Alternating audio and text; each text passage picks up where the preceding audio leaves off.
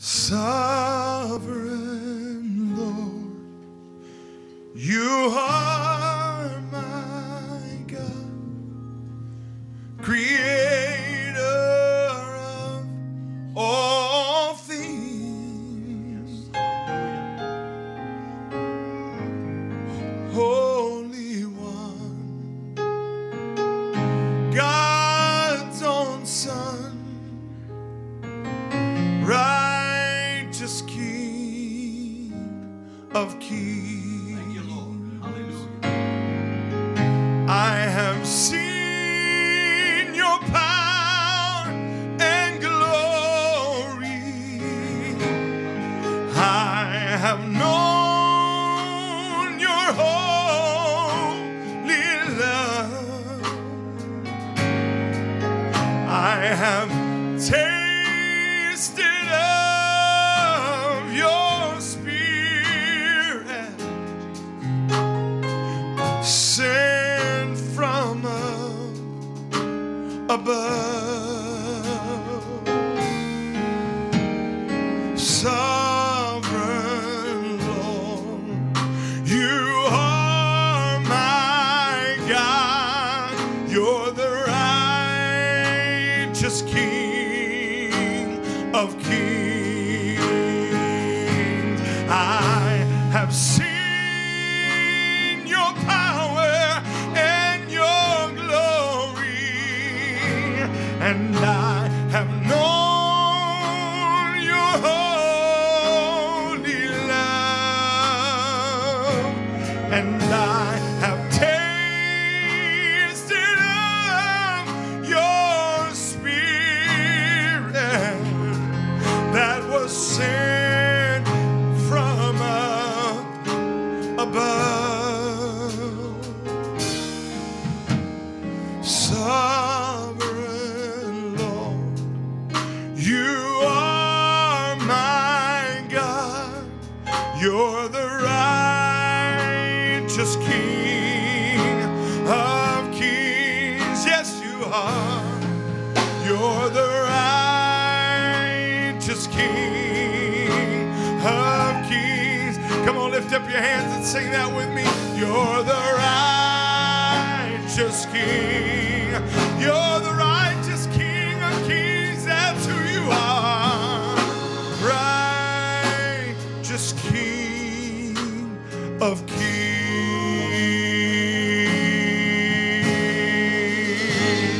Come on, let's bless him together right now.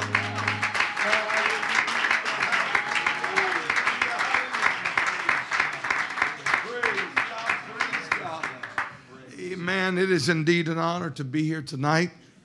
And it's been a long time since I have been in Jennings, Louisiana.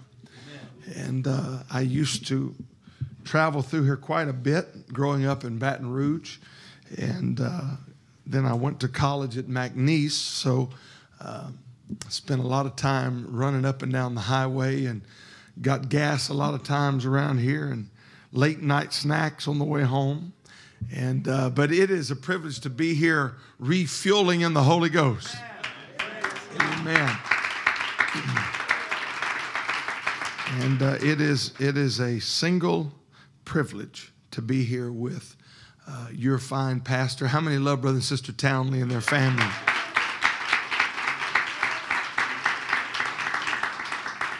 I was telling my sister, I'm glad my sister and brother-in-law and Alexander and Annika, glad y'all are here today. And they skipped their church to come hear me preach, so I can't let them down.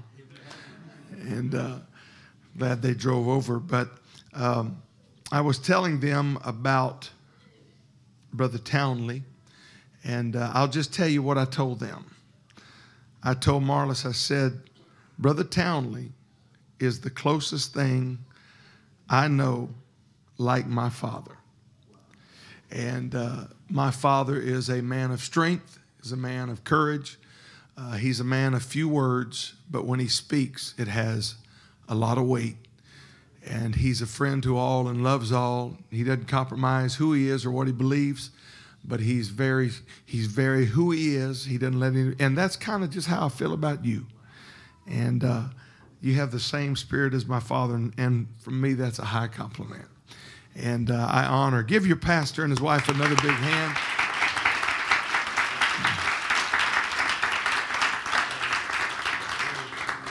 I told the men at the conference, which, by the way, was outstanding, and I'd heard there was a good meeting and that it was well attended.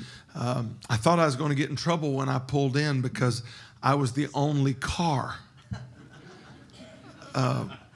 I pulled up Saturday morning, and there was not one car in the parking lot. It was all pickup trucks. And there was a bunch of brethren standing out there, and so I had to turn on my southern drawl. I had to drop California, and I said, would it be okay if I parked this car out here with all these trucks? And they said, well, come on in. Amen. So I apologize. I didn't drive my pickup today. I'm in a rent car that says Texas, so that's enough to get in a fight over around here. And but it's good to be on this side of the Sabine. Amen. In Louisiana. I love Louisiana. And I went to Steamboat Bill's today and got some crawfish tails. Y'all don't even know what that does to a boy in California that can't get it anymore. It was like a little bit of the marriage supper of the Lamb ahead of time. Amen. Amen. But it's good to be here, and I like what I feel. This is a worshiping church. It's my first time here, but I already feel like I'm at home. I hope that's okay. Amen. Good to see my California boy here. Amen. If we get in trouble, you're with me, okay? All right. And, love the Hodge family, and thankful for what God has done in his life. And as has already been stated, I've had the privilege of working the last 2 or 3 years with your pastor and his wife in Honduras. And what a man of God. What a teacher of the word. And this is a church that it's evident that the word of God is received. Amen. There's a lot of great preachers that don't pastor great churches because there's no ebb and flow. There's nothing that comes back. It's not the movement and the interaction. And but it's obvious that this church has bought into the message that is preached by this man of God. And I feel unity here. I feel victory here. Amen. And I took a drive by your new property. And it just looks like y'all just gonna leave the neighborhood and take over. Amen. Hallelujah. What a beautiful location, and I'm excited for you what the future holds. If you have your Bible, let's go to 2 Timothy chapter 3. Is it all right if I move this right here?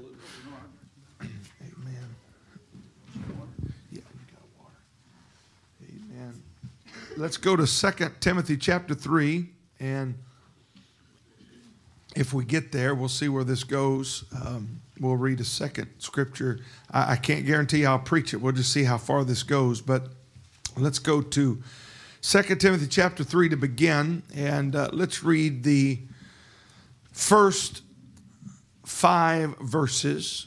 This know also that in the last days, everybody say the last days, perilous times shall come, for men shall be lovers of their own selves, covetous, boasters, proud, blasphemers, disobedient to parents. I mean, there's always been disobedient kids, but evidently it's growing. I just thought I'd slide that in there. Unthankful, unholy, without natural affection, truce breakers, false accusers, incontinent, fierce, despisers of those that are good, traitors, heady, high-minded, lover of pleasures more than lovers of God. This is a pretty ugly list of people to encounter. And they're going to be there in the last days. And just by reading the list, I think it's evident we're in the last days. If you didn't have any other clue, just read those first 4 verses and you say, oh, we must be there. Right. And maybe not in Jennings, but at least where I live, it's like that. But into this mix of obvious, problematic people is included in verse 5, a sobering thing when you think of the list that it's included with. having a form of godliness, but denying the power thereof. Having a form of godliness, but denying the power thereof. From such turn away. Let's turn over to 2 Timothy. 2 Timothy chapter 3. And, well, that's just what we read, wasn't it? Let's go to 2 Thessalonians. What am I thinking? I'm reading my notes backwards. That was a test. I was seeing if you were paying attention. 1 Thessalonians chapter 5 and verse 23. And the very God of peace sanctify you wholly. Everybody say completely. Completely. Just a little note. The word holy with a W there is the same root as we get our word H-O-L-Y. Because God intended us to be wholly complete. Okay? You're not even a complete human being unless you're a wholly separated human being in the eyes of God, because you have fallen short of your purpose. So you're not completing the telos, or that's the Greek word, the intent of the maker. Okay? He makes something with an intent. Okay? Like this pulpit was not built to be a cabinet. This could be, we worked and put a sink in the top of it, and it could be a decorative piece with a sink in it and make it, but that's not the telos of it. T-E-L-O-S. And my brother-in-law speaks Greek. He can straighten this out later. But the telos of a thing is what it was built, the intent of the constructor or the designer. All right. And so for you and I to live short of God's holiness is to live an incomplete life. All right. Amen. Amen. Yes, so that, boy, I could preach about that. That's a whole different direction. But that's kind of the idea here. The very God of peace sanctify you wholly, completely. And I pray, God, you're whole. Everybody say whole. Whole. Your whole spirit and soul and body. Say spirit, soul, and body. Spirit, soul, and body. Be preserved blameless unto the coming of our Lord Jesus Christ. Amen. I want to preach, and just stay with me. This title is going to be a little bit odd, I understand. And maybe somebody's familiar with this term. If not, it was a new one to me. Just 2017 is where I first heard the term. And out of the term I heard, I began to investigate, and God gave me this message. I want to preach on cargo cult religion. Cargo cult religion. God, I ask you to move in this house right now. Anoint my lips of clay, my mind, my heart, to deliver this to your people in the way and manner you would like it to be done. I want your will to be done in Jesus' name. Everybody say in Jesus' name. Let's give the Lord one more hand clap of worship.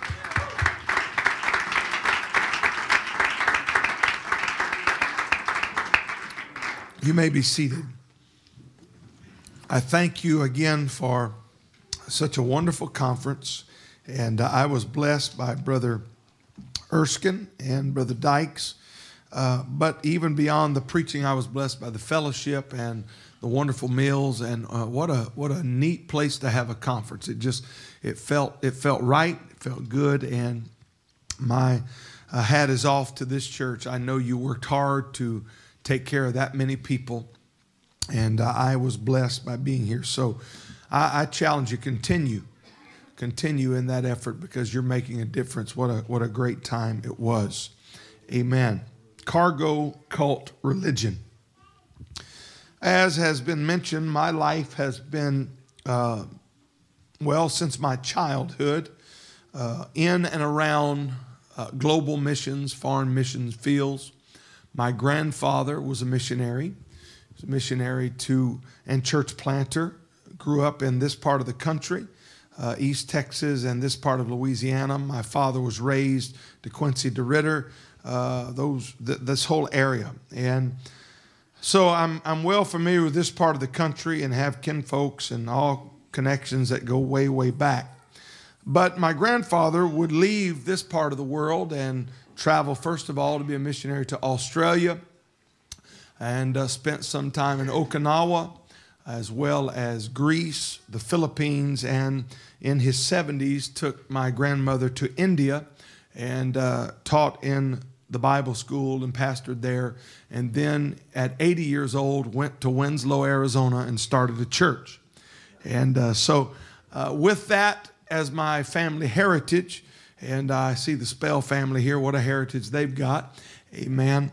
I'm thankful for my heritage. And then my uncle became a missionary to Tonga. And my first cousin became a missionary to New Zealand, died there of cancer. My sister spent time, number of years in Europe as a missionary, and then lastly in Greece, serving there. And it was there that she met my brother-in-law in Athens, Greece. And what a wedding it was on the Aegean Sea as the water was lapping against the water. I helped perform the wedding, and man, we just felt like big shots. Thank God for missions. And along with that, it was the annual event that in our church, the high school students, we had a school, and every year our high school would go on a week of home missions somewhere in the United States. We would load up a bus, we would save our money, and would go spend a week serving with a home missionary.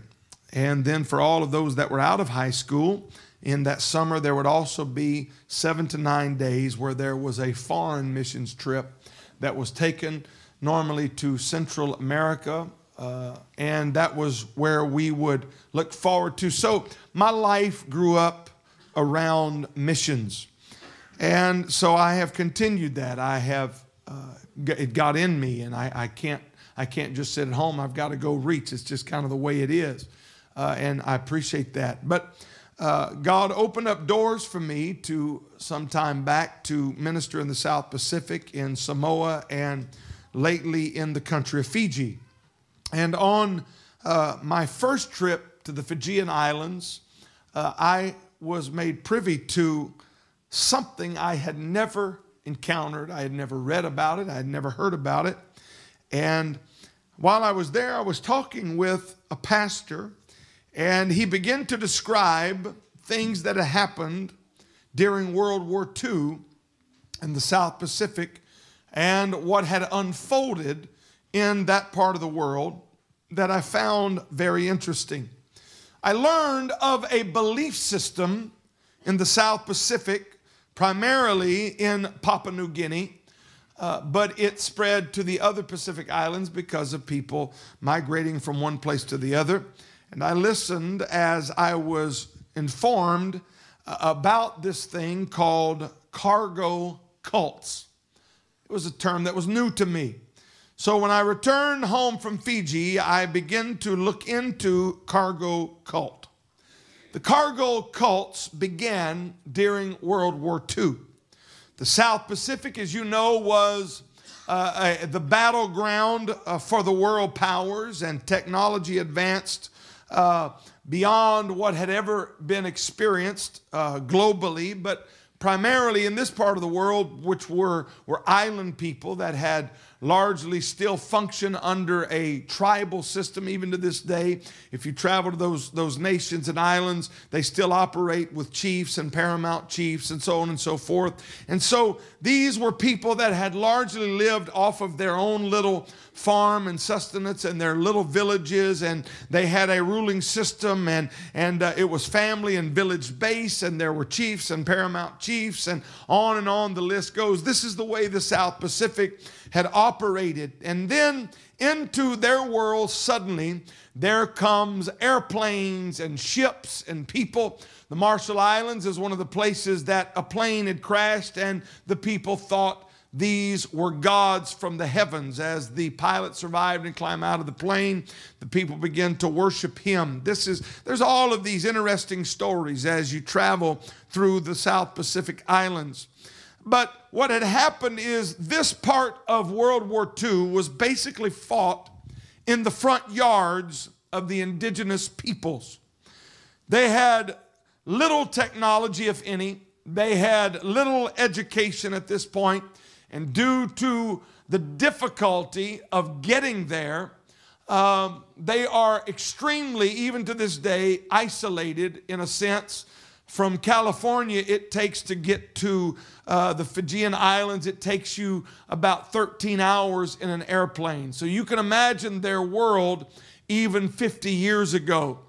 And so now all of a sudden these isolated indigenous people that nobody knows much about other than Captain Blythe in the book, The Mutiny on the Bounty. Some of you may remember that old book that was written about Captain Cook's experience on the Cannibal Islands. That's the part of the world we're talking about. And so here the Japanese were the first to arrive, and they came with great supplies. It was closer to them, and so they saw these islands as important places in their strategies. We know that as Americans well. We saw what happened in Honolulu and Pearl Harbor. The Japanese felt very intent on conquering and taking these islands. The Allied forces would respond.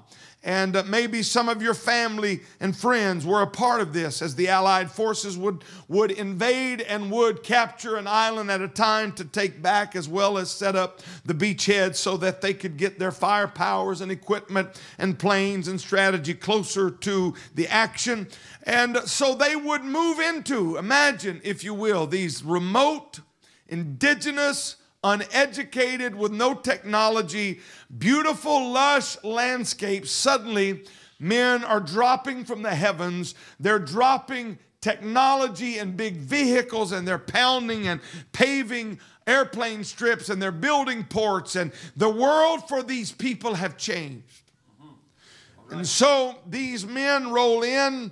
Men and women roll in and begin to establish their bases. They establish, and it brought such drastic changes to the little islands in the South Pacific. And you know what happened, and thank God for the victories that were accomplished in that action. But have you ever thought of what happens when the conflict's over? Because now they have been, for the last number of years, as the war has gone on, they are watching plane after plane after plane drop supplies in.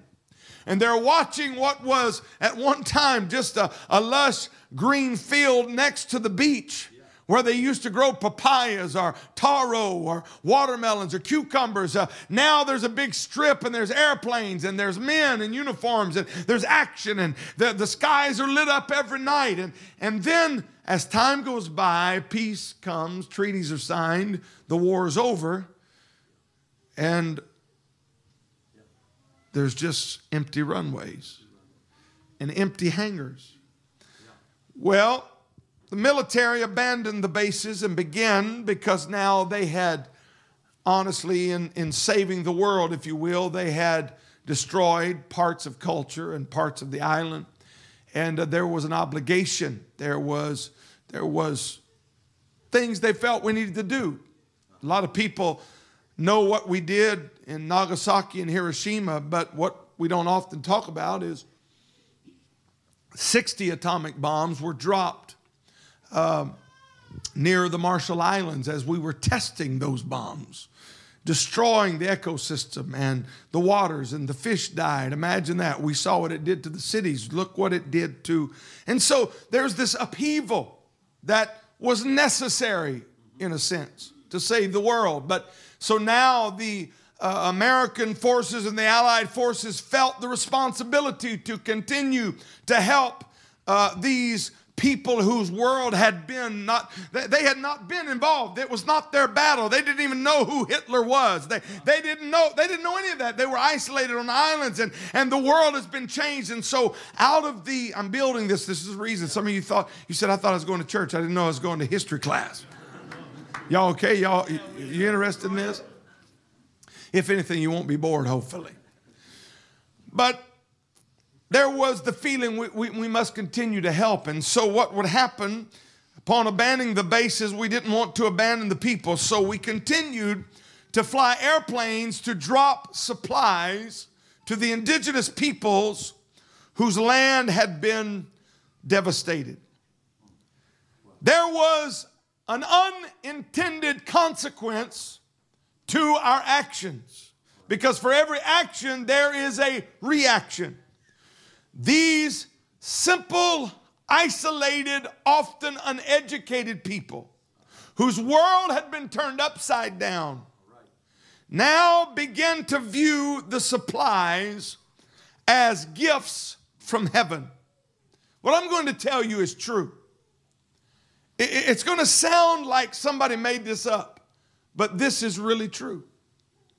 They began to worship a god named Rusafel. It was their pronunciation of the name they had heard these warriors say over and over again, Roosevelt.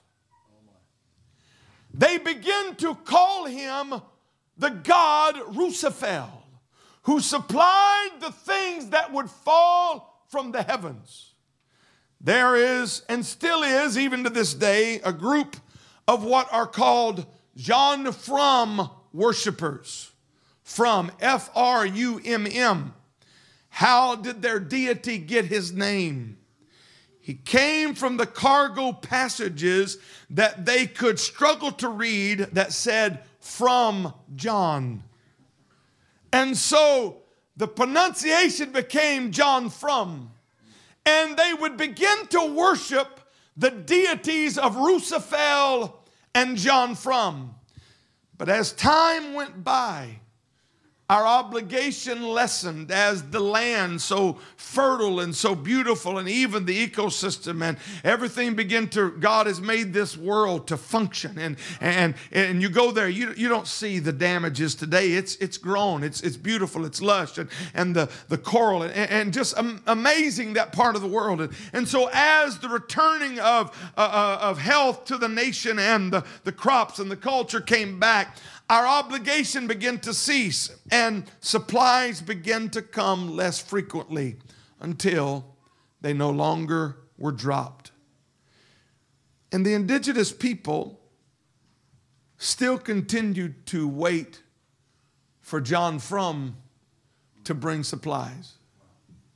They began to still call out to Rusafel to open the heavens and pour down blessings.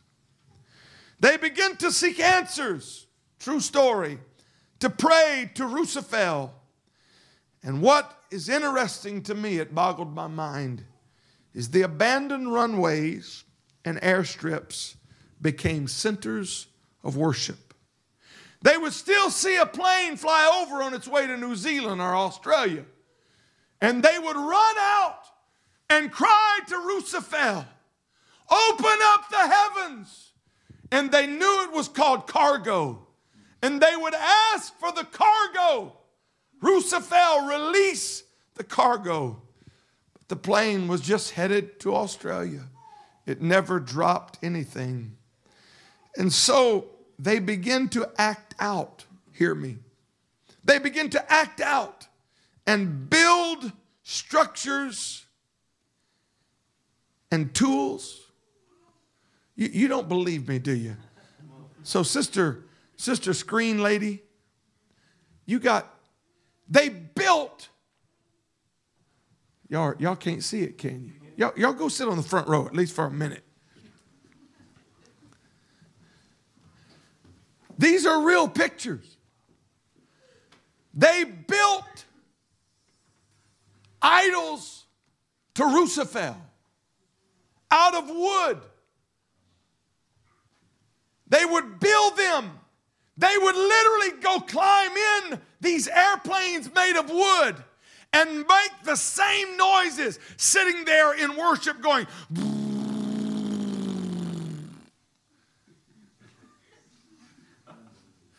hoping to inspire Rusafel and Jean Frum to open up the heavens and shower down the cargo. Go to the next slide. They built others. They would gather under the wings. They still do it today. They gather under the wings in their cargo cult worship, and they make the noises of airplanes. They dance around hoping to awaken Rusafel, hoping that he will drop the blessings of food and materials and tools and things that they pray to Rusafel. You think I'm making this up? They've even built terminals. What's the next picture I sent you? That's an airplane made of wood. Copying what they saw. I mean, this is their ability with wood. Oh, and I could go on and on. I think I sent you a couple more, or at least one more. They remember the goggles the pilots would wear. And they take it, they make goggles out of wood, and they have all of the attire. They have well, that's what it looks like. And if we can look just right, and if we can build it just right, and we can get the sound just right, that Roosevelt, and go to the next slide. And if we can zero in satellites made of hay and wood, hoping to get the attention. They sit in their wooden airplanes with wooden headphones next to haystacks designed to look like satellites, making the noise of the planes, building wooden jeeps. I've seen the wooden jeeps, hoping to get Roosevelt to drop the cargo. Going through the motions, making the right sounds, making it look as if it's the real thing. Building structures, hoping that their worship will bring the cargo, led by persuasive, charismatic tribal leaders who have gotten educated now. Let's jump to 2018, that even today this is still going on, even though they know it's not right. But here's what happens. As education came to the islands, they even learned how humorous it may seem to outsiders. But see what had happened? It became culture. And you found your girlfriend in the cargo cult religion. And so now it's just done out of duty, knowing that there's nothing going to fall from heaven. But it's now become so much a part of their culture. They continue to trek, and they continue to have ceremony and rituals where they build airplanes and build satellites. And young people now, they speak a language, and they go to school and they can read and write, but they have held on to their cargo cult religion because it became their way of life. And if anybody with half a brain that has just heard that story, you know where I'm going. I wonder how many Pentecostals are doing the same thing.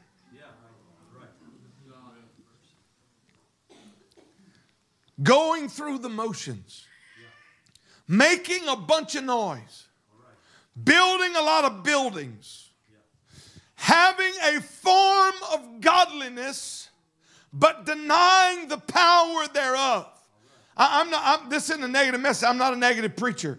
But as I sat there and I heard and I saw and I talked to these people about this, and I was saying, my God, how could this happen? But then I felt the Holy Ghost quicken me, and it was almost like God was kind of laughing like we were a while ago, saying so many people are just making noise, and as ridiculous as it is, I wonder if sometime God sees some of our worship the same way. That we've learned how to dress it right, and how to build it right, and how to wave it right. And we've learned how to have Pentecostal church, and we know what song to play and what little point to turn home. And we've learned, boy, we can raise our hands and look at our watch at the same time to see what time it is. And we're not out doing all those worldly things, thank God, but we're sometimes going through the motions, expecting God to open up the windows of heaven and shower down the cargo. Lord, I wonder how many of us, we just go straight to God. Give me, give me, give me, give me, give me, give me. I wonder how much of our dancing, running, shouting, singing, building, working is really about cargo. And what I felt the Holy Ghost tell me is what I'm wanting is more than worship for what you're going to get. But I want you to worship me out of a love, out of a relationship that moves beyond what I can give you, but moves beyond, God, what can I give back to you? Why don't we just do that right now? Come on, we're not just going to go through the motions, but let your heart get in this thing. Let your spirit get in this thing right now.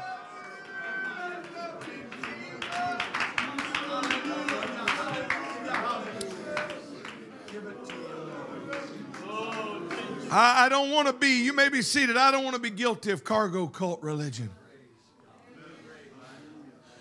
Let's just be honest. We've learned how to have church. And I like good church. I like Pentecostal church. I like it of all kinds. I mean, I've been all over the world. I've been all over the nation. I've been in all kinds of, and everybody's got a little different. They got their own cultural mix of it. I like it all. And there's nothing worse than a dead Pentecostal church. Man, if it's dead, I mean, a dead Baptist church is kind of expected to be dead Baptist, right? You know, you get too much out of order, they'll come take you out. I've been in places where they tell you to sit down and be quiet. And you kind of expect that. I've been in cathedrals around the world where I took out, I was overseas, and I took out my phone to see, because I was supposed to meet my wife on the other side of town. We were there on vacation, and I stopped in this cathedral, and I pulled out my phone, and there was one of these big fancy dressed, they told me to put that up. You know, yes, sir. I didn't know if they was going to stab me or something. I didn't know what was going on, but it's kind of expected, just kind of. But when you come to a Pentecostal church, you kind of expect some stuff to happen, right? I mean, we've been labeled holy rollers. I've been in places where they think, well, that means you just get on the floor and roll around. That's not where that term came from. You know where that term came from? That term came from Azusa Street. Well, actually, before it was the Bonnie Bray House. If you've ever been to the Bonnie Bray House where the Holy Ghost fell, it was on the side of a hill. Goes down to the street. It's probably twice as high as this up to the bottom from the street to the house. And there were so many people that got crammed in that place when the Holy Ghost started falling. They would get out on the porch and they would try to look in, and the Holy Ghost would hit, and they would get to worship it, and they would fall off that slope, and they'd wind up rolling down. And so people started calling them holy rollers. Some of y'all didn't know that. Well, you see, it's History 101. Now you know. I like Holy Roller Church. I'm not against shouting and dancing and doing all the things we do. I'm like Paul. I do it more than you all. I like what I feel. But I want to make sure that I haven't just learned the Pentecostal catechisms and the rituals of what Pentecost is, and in the process of doing the form of godliness, that I'm really not tapping into the power. I don't want to be guilty of. I want, when I'm dancing, I don't want just my legs in it. I want my heart in it. I don't want just my hands in it. I want my spirit in it. God, I need your power. I'll clap, I'll sing, I'll dance, I'll glorify you with this body. But Lord, would you get a hold of my spirit? Would you get a hold of my heart?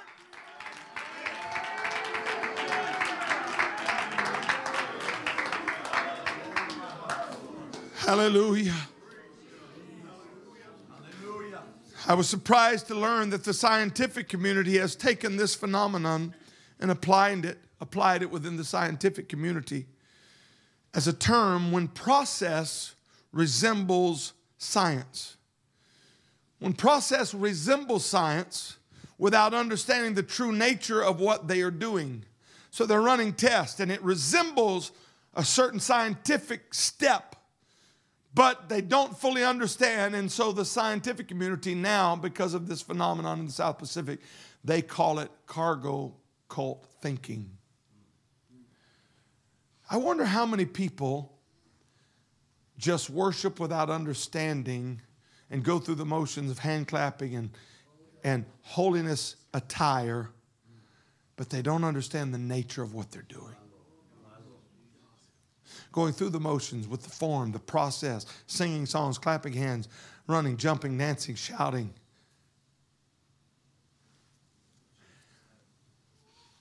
I'm a pastor, okay? And I'll just go tell you the way it is sometimes where I'm at, not here in Jennings.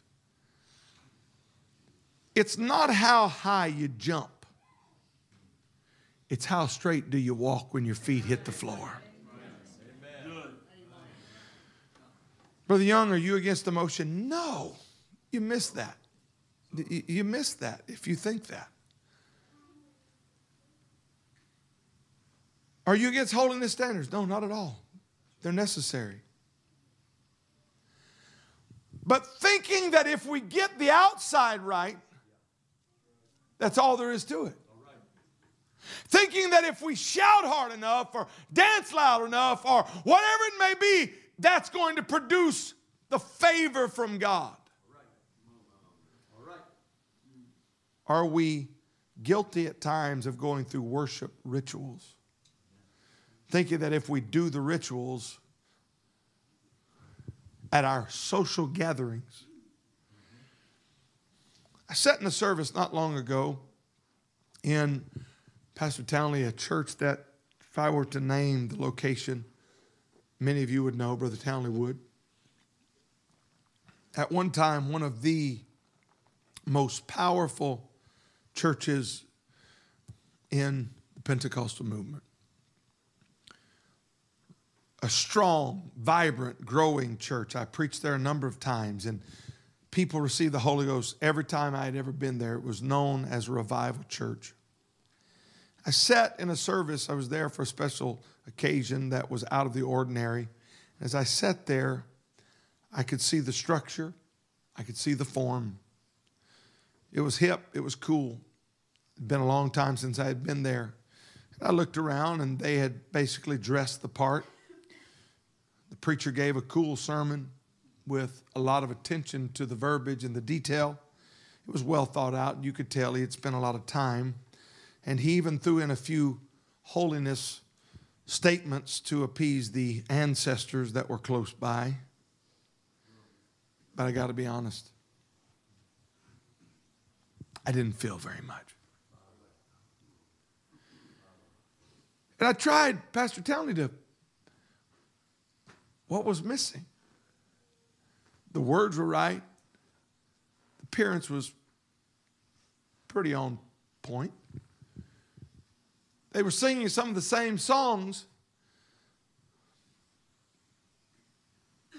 but it felt like cargo cult. Godliness and righteousness was not actually a reality. There was form. It was a fashion. It was a generation that had learned the system for personal gain. And God was really not at the center of life. It was, what's the term, an empty suit. Dressed up, but empty. This is what Jesus said of the Pharisees. He said, you're white as sepulchres, but you're full of dead men's bones. Once a year they would come whitewash the sepulchres, not for cleanliness or to make it sterile, or it was simply to make it look good. It really wasn't clean at all. Jesus was saying, you've got all the form, you've got all the fashion, you know how to whitewash everything, you know how to make it look just right. But he said, I can look in the heart, and you're full of dead men's bones. What he was saying is, there's no life there. There's no life there. When Brother Young, you came to Jennings to preach that to us, not because I think you're guilty. I preached this to my church, and they're not guilty. But I learned one thing. You take your vitamins. That's so right. That's so right. An ounce of prevention is better than a pound of cure. God, don't let the apostolic church become a cargo cult religion. Don't let the strong side of faith get weak on the inside and deteriorate from the inside out. But let us, when we worship, move beyond just clapping and singing, and let that clapping and singing be an expression of a depth in our spirit where God has poured His fire and the heavens have opened up, yes, but not just to pour blessing down, but to ignite something inside of me. I don't want to be guilty of going through the form of righteousness and worship with God being absent from my being. I close with this. We are tripartite beings. We are body, soul, and spirit. You may be seated. Say body, soul, and spirit. That's how we exist. We understand our body. Our body, we operate through the five senses. We taste, we touch, we see, we smell, we hear. We are sensual, those senses. And it's through those senses that we interact with our world. But we also know that our body is not all there is to who we are. We know that we have a soul. What is our soul? Our soul is our mind. It's our imagination. It's our thoughts. It's our memories. It's our personality. It's our ego. It's us. And there's the interplay between our soul and our body. And your body reacts to your soul. And your soul can react to your body. For instance, let's use the idea of fear. Fear is an emotion. It's from our soul. Our soul has fear in it. That's an emotion. Fear is in our mind. Our soul. And so we have thoughts, and therefore our body can react to that soulful thing called fear. For example, if we were to turn all the lights out, everybody go home, and you for some reason realize you left your wallet at the church, and you came back by yourself about 2 in the morning because you had to catch a flight and needed your license. So you came to the church at 2 in the morning. And all the lights are off, and Brother Townley's not there, and nobody's singing, and nobody's worshiping. Churches can be a little spooky at 2 in the morning. Anybody know what I'm talking about? Y'all nodding? And you know, you didn't leave your wallet at the back on the table by the coach. You left it right here. And so that means you got to walk down that long aisle. And for some reason, you couldn't find the lights. And you know what we do? Jesus, I want to thank you. Jesus. We're because our soul is, we're a little bit, and you'd get about right here where this good brother is, and reaching for your purse in the dark, and out of your left peripheral, there's a brother that's laying on that bench, and he just rises up and goes, ah. Your soul would feel something, but your soul would cause your body to react. And you would either come about that high off the ground, or you would punch. You would either fight or flight. I promise you just wouldn't go, hey, dude, what's up? There would be something in your body that would react to your soulish emotion. And this is the way our body interacts. This is the way our being interacts. And what happens is we get a taste for things. And we like things in our soul. Soul food, soul music. It's appealing to our desires. And we create appetites. We love Cajun food. And so we partake of it with our body. And we develop this memory. Oh, remember those boiled crawfish? You remember that? Remember those enchiladas? I remember that roast. And we got this. It's memories and it's nostalgia. And boy, we develop this taste, and we love to go with our body partake of that. We understand that, but see, that interplay also has some problems in it, because those appetites can drive us to eat more than we should, and we get unhealthy. or we develop an appetite in our soul that came out of an emotional need that maybe molested or hurt or abused or neglected, we turn to a bottle. Or peer pressure. Peer pressure is an emotion. Talk to most of the addicts that are out there. Maybe they started with a gateway drug at school, a cigarette, a joint, trying to appeal to an emotional need. And so by their emotional need, with their body, they smoke a joint, not realizing that they're working a pretty serious problem, because the need and the emotions created an action in the body that action with the body created an appetite in the soul. And the soul desired the thing, and it goes back. But now there's a problem setting in, is the body gets addicted like the soul had an appetite. And it becomes a vicious cycle until it becomes addiction. And it's not just in the mind, the body physically gets addicted. And so that affects, remember we're talking soul, body, soul, spirit. And the soul is now desirous of the thing the body's craving. But then the body craves it so much it affects the mind, and drug addicts lose their mind. Not their mental capabilities at first, but the way you see it beginning is they lose their ability to reason. And they'll spend all their money on Friday after they get their paycheck at the bar. Because their body craved that alcohol, the body craved that drug, and they only made $500 that week, but they just dropped $250 for marijuana. Not giving thought to the diapers needed and the food needed and the rent payment. And so they're not even thinking right, because their mind is now controlled by the body.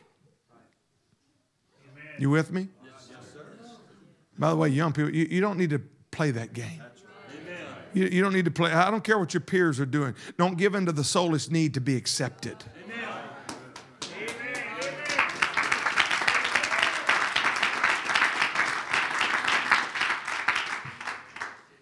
So I have a responsibility of this body. I'm to glorify God with my body. And the scripture we read, well, I guess we got time to get to it, okay? I'm to that second passage we read. He said that our spirit, soul, and body be preserved blameless. I got to make sure my body's blameless. I got to glorify God with this body. I don't need to be doing anything that would bring glory to God with this body. But I also have a responsibility with my mind. I have to control. Where's lust? It's played out in my body, but it's in my soul. It's in my mind. I have the responsibility. He said, that's what Jesus is talking about. He said, he that looketh on a woman. What he's saying is you got a responsibility of your mind too, not just your body. Well, I didn't do anything. No, you got to make sure your soul is sanctified too. So you got to do more than just go through the motions with your body. You got to make sure your soul's in this thing. You got to create some appetites that are right, that are going to affect your body. But here's the problem.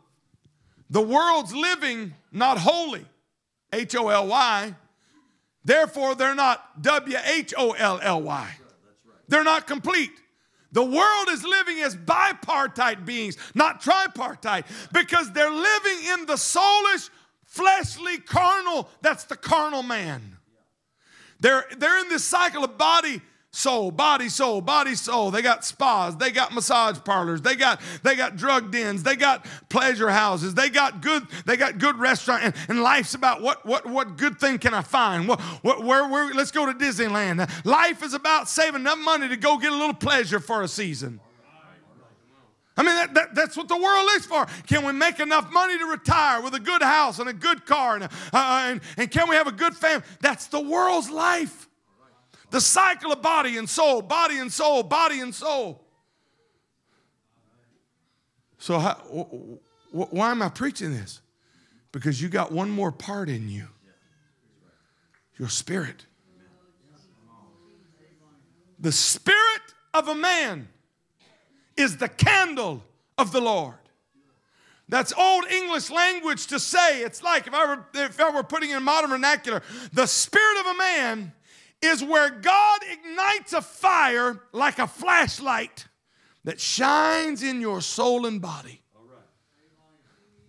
What are you saying, Brother Young? Let me break it real down real simple. And if this gets wrong, your pastor's right and I'm wrong. But let me tell you how I see this thing. You and I are body, soul, and spirit. When man sinned in the garden, when Adam and Eve sinned in the garden, the judgment was the day you eat of that tree, what's going to happen? Did they die? Well, the deep theological, there was separation from God, the spiritual death. That's what we always say. But let's just get real plain. They didn't die. But yet they did die. They lived like 900 and something years. So they lived a long time. They lived longer than you and I are living, and we're trying to be good apostolics. Those sinners lived 900 years.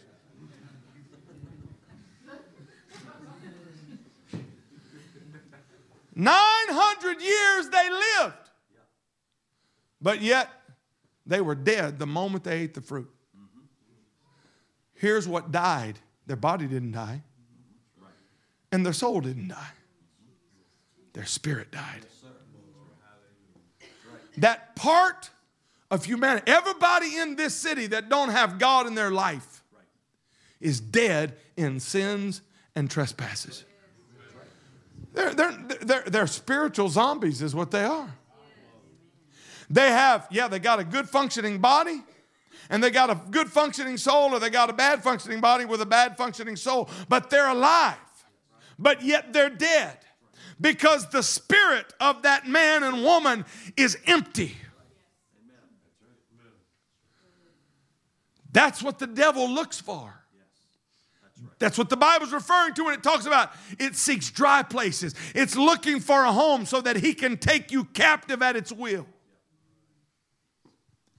Here's a good way to understand, and I'll get back to my message and I'll wrap it up, musicians that come. Is that what happens is, this is the way I want you to see. This is the way I understand it in my mind and in my understanding. Everybody say, my spirit is renewed. The day I got up from an altar, from a pew, and went to the altar on a Sunday night in Baton Rouge, Louisiana, on the left-hand side, and I repented of my sins, I came up out of that altar talking in tongues that night at 13 years old. I was a new creature in Christ Jesus the moment that happened, Brother Hodge. But my name was still Myles. And I still had the same history, and I still loved fried chicken. I still loved green beans. My soul had the same memories. I still spoke the same language. I was the same person, but yet I was a new man. What was new? That new man walking in my shoes. You get the Holy Ghost tonight with a bad back, you're going to leave with a bad back unless God heals you. You're gonna go to the altar with diabetes and get the Holy Ghost, and you're going to leave with diabetes unless there's a miracle. What was not new was your body. You didn't pray through at an altar and lose 50 pounds. Well, it'd be nice. We'd all come talk in tongues, wouldn't we? We'd be like...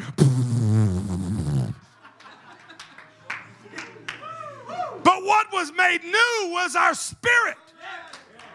You see, here it is. My spirit is renewed. My soul is being renewed, and my body will be renewed. So here's what you and I got to do to make sure we don't get into cargo cult religion. Is because my flesh is not renewed yet. I don't yet have a glorified body. If this is a glorified body, boy, we got a bad deal. And my body has got some appetites that my soul created. And what's going to happen is my body's going to keep talking to my soul, and my soul's going to keep talking to my body. And that lust of the flesh, the lust of the eye, and the pride of life, it's wanting to work on my body. My body's wanting to work on my soul. And that part of me is just, boy, all of us, even the most spiritual among us, we're still human beings. Paul said, my goodness, I mean, the thing I want to do, I don't do, and the thing I don't want to do, and I want to, you remember, that's the mighty Apostle Paul. My God, if the Apostle Paul's saying that, what about us? He said, who's going to deliver me from this present death? I mean, it's just attached to me. I'm just getting, that's why he said, I got to die daily. What is he saying? Is he saying, I need that unction. I need that. I want us to sing, singers, I want us to sing that song you were singing, that second song about like a burning fire blowing this place. Because I can't just come in here and just do my little church thing. I can't do this just because I like that song. Think about that. Man, I love that song. Yeah, but can you worship when you don't love the song? Come on. Oh, I love it when they sing that song. Yeah, I understand that. I like that too. People cry at Whitney Houston. Well, not now, but they did. I got to get updated. I don't know who the new singers are. I mean, people used to fall out when Elvis would touch them. That's soul, brother. That's soul stuff. We got to move beyond just the soulish desires and appetites. We've got to have the wind of the Spirit. Why? Because my flesh is evil and wicked. It wants to take me down. There's appetites in me, and there's tendencies in me, and there's attitudes in me, and there's things in me that have happened, that have been perpetrated in my life that are ugly. I got to make sure that fire is burning in my spirit that begins to input and download into my soul. So you're going to serve God. So you're going to live for God. I need that spirit. I need the Spirit of God burning in my spirit. So like a mighty fire, like a rushing wind, blow in this house. Why? Because I need it. Brother Townley, come help me. I need you to sing that song here. I don't know that song, but I liked it. If you're here and you don't want to just go through the motion, I know we could come clap and I know we could come sing, but when you step out of that aisle, I want you to come and say, God, ignite the flame in my spirit. I know my knees are hurting and my back's hurting and I'm a little overweight and I got a headache, but God, I got to go back to work tomorrow. I got to go back to the field tomorrow. I got to go back to the plant tomorrow. I got to go teach those kids tomorrow. I can't operate in the soul and the body. I need my spirit. I need my spirit illuminated. I need the fire. I don't want cargo called religion. I don't want to just go through the motions. Blow in this house. Blow in this house right now. Spirit rain. Rain down. Holy Spirit rain. Holy Spirit rain. Rain down. Holy Spirit rain. Holy Spirit rain. Come on. Tap into the Holy Ghost right now. Tap into the Holy Ghost. Rain down. Holy Spirit rain. Holy Spirit rain. Rain down. Like a mighty wind, like a mighty wind, blow through this house. Blow through my house, Jesus. Come on, pour it out in my heart. God, I need more than emotion. I need more than just thinking. I need the fire of your Spirit. Fire burning my soul. Burning my soul. Baptize me with the Holy Ghost. I feel the newness. Burning my soul. Baptize me with the Holy Ghost to let it rain. Let it rain, Lord. Rain, Lord. Let it rain. Let it rain, Lord. Rain, Lord. God Almighty. God Almighty, let your Holy Spirit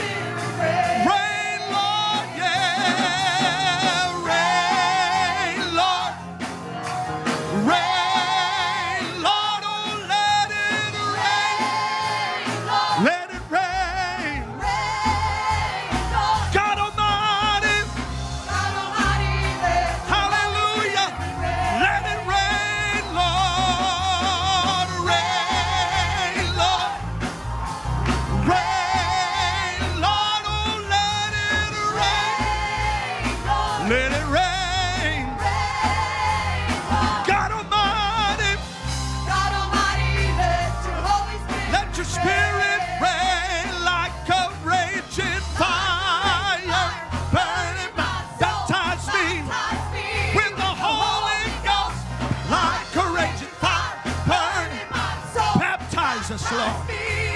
Like a raging fire, burning my soul.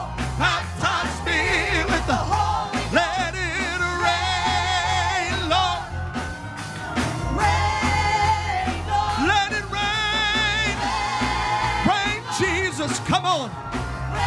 Come on. Present your body to the Lord tonight.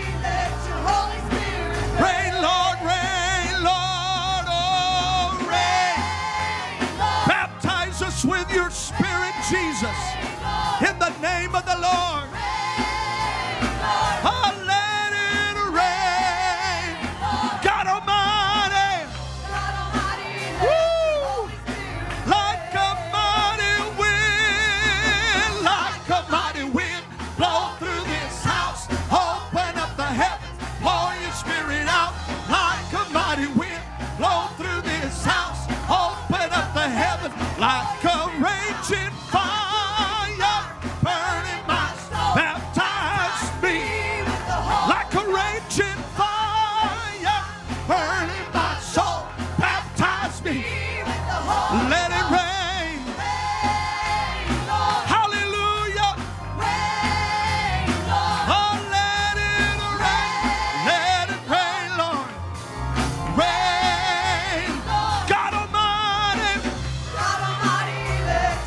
Spirit rain. Let it rain. Let it rain, Lord. Let it rain. Let it rain. God Almighty. Let your Holy Spirit reign. Oh, yeah, let it rain. In the name of Jesus. Rain, Lord, oh, let it rain. Let it rain. God Almighty. Hallelujah. Like a raging fire. In Jesus' name.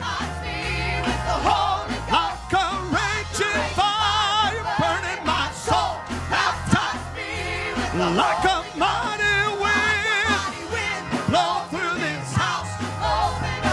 Like a mighty wind, like a mighty wind, blow through this house. Open up the heavens, pour your Spirit out. Let it rain, Lord. Rain. Oh, let it rain. Let it rain. God Almighty.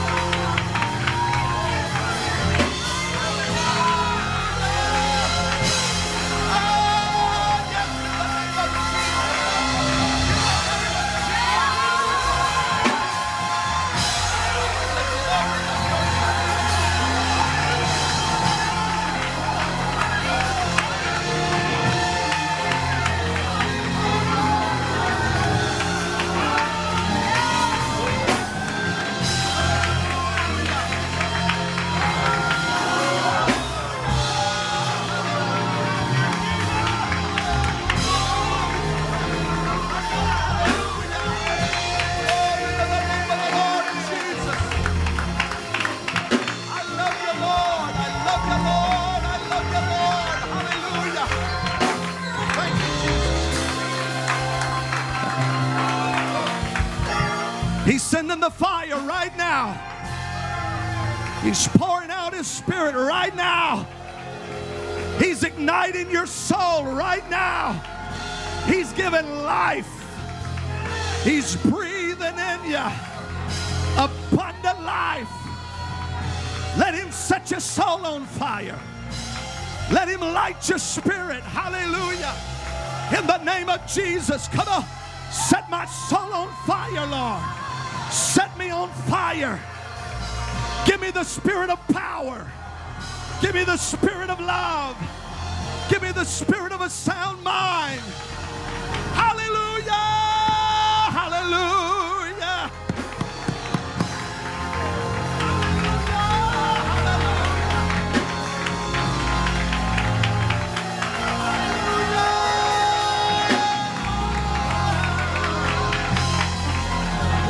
Come on, catch on fire. In Jesus' name. In Jesus' name. In Jesus' name. Hallelujah. Hallelujah. Don't accept coldness. Don't accept carnality. Press your way in the Spirit. Hallelujah.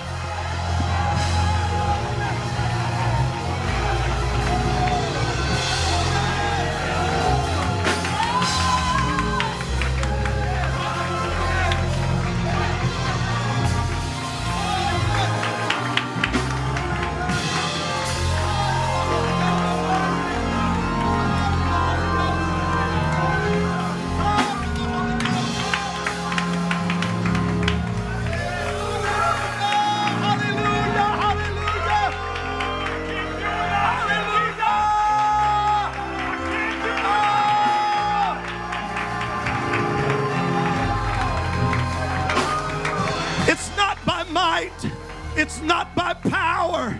It's by my Spirit, saith the Lord. Hallelujah.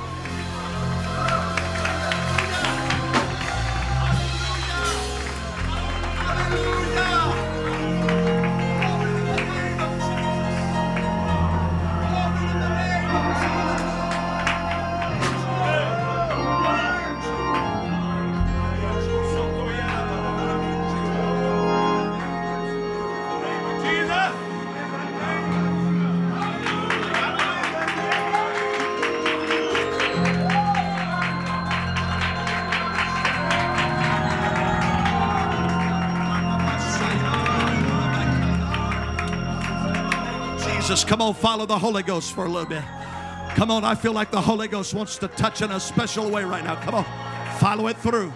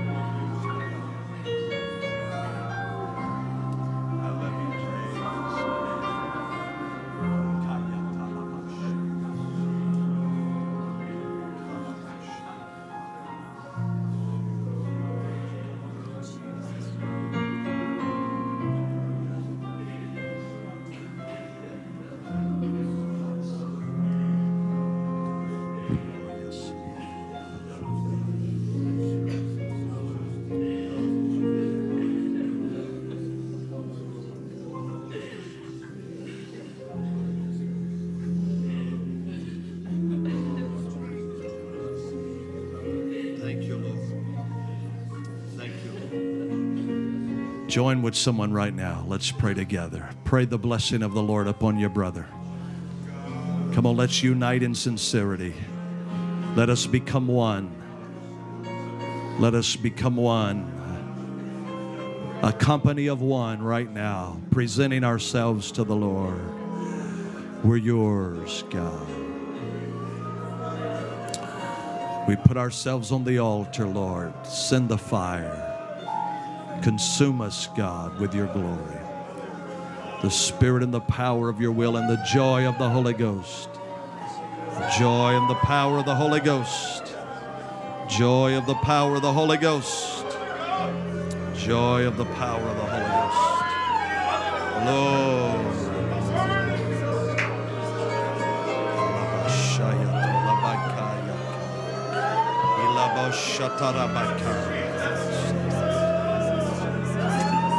Hallelujah, hallelujah.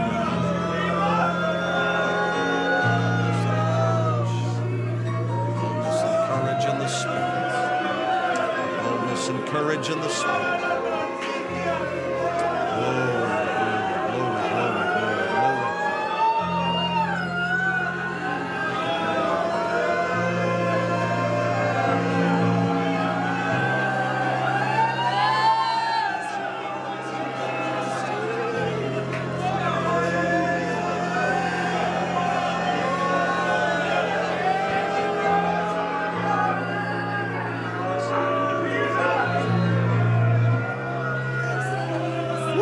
Come on, I feel it breaking through now. Come on. Woo! Power. Oh, glory to God. Woo!